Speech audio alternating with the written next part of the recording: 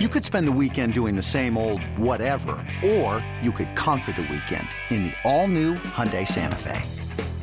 Visit HyundaiUSA.com for more details. Hyundai, there's joy in every journey. This is your White Sox Minute. I'm Jason Benetti. Entering Sunday's game, Matt Davidson had never had a walk-off to his name as a Major League Baseball player. Now, less than 2 days later, he's got two in a row. So Sunday, he's got the walk-off home run, a two-run shot to beat the Indians 3-1. Then last night, after a two-run homer from Davidson in the eighth to draw the Sox closer, Davidson shot the game-winning RBI into center in the ninth to cap a thrilling win over Toronto. Davidson finished off 7 straight runs for the Sox after the 7th inning stretch. Jose Abreu tied the game.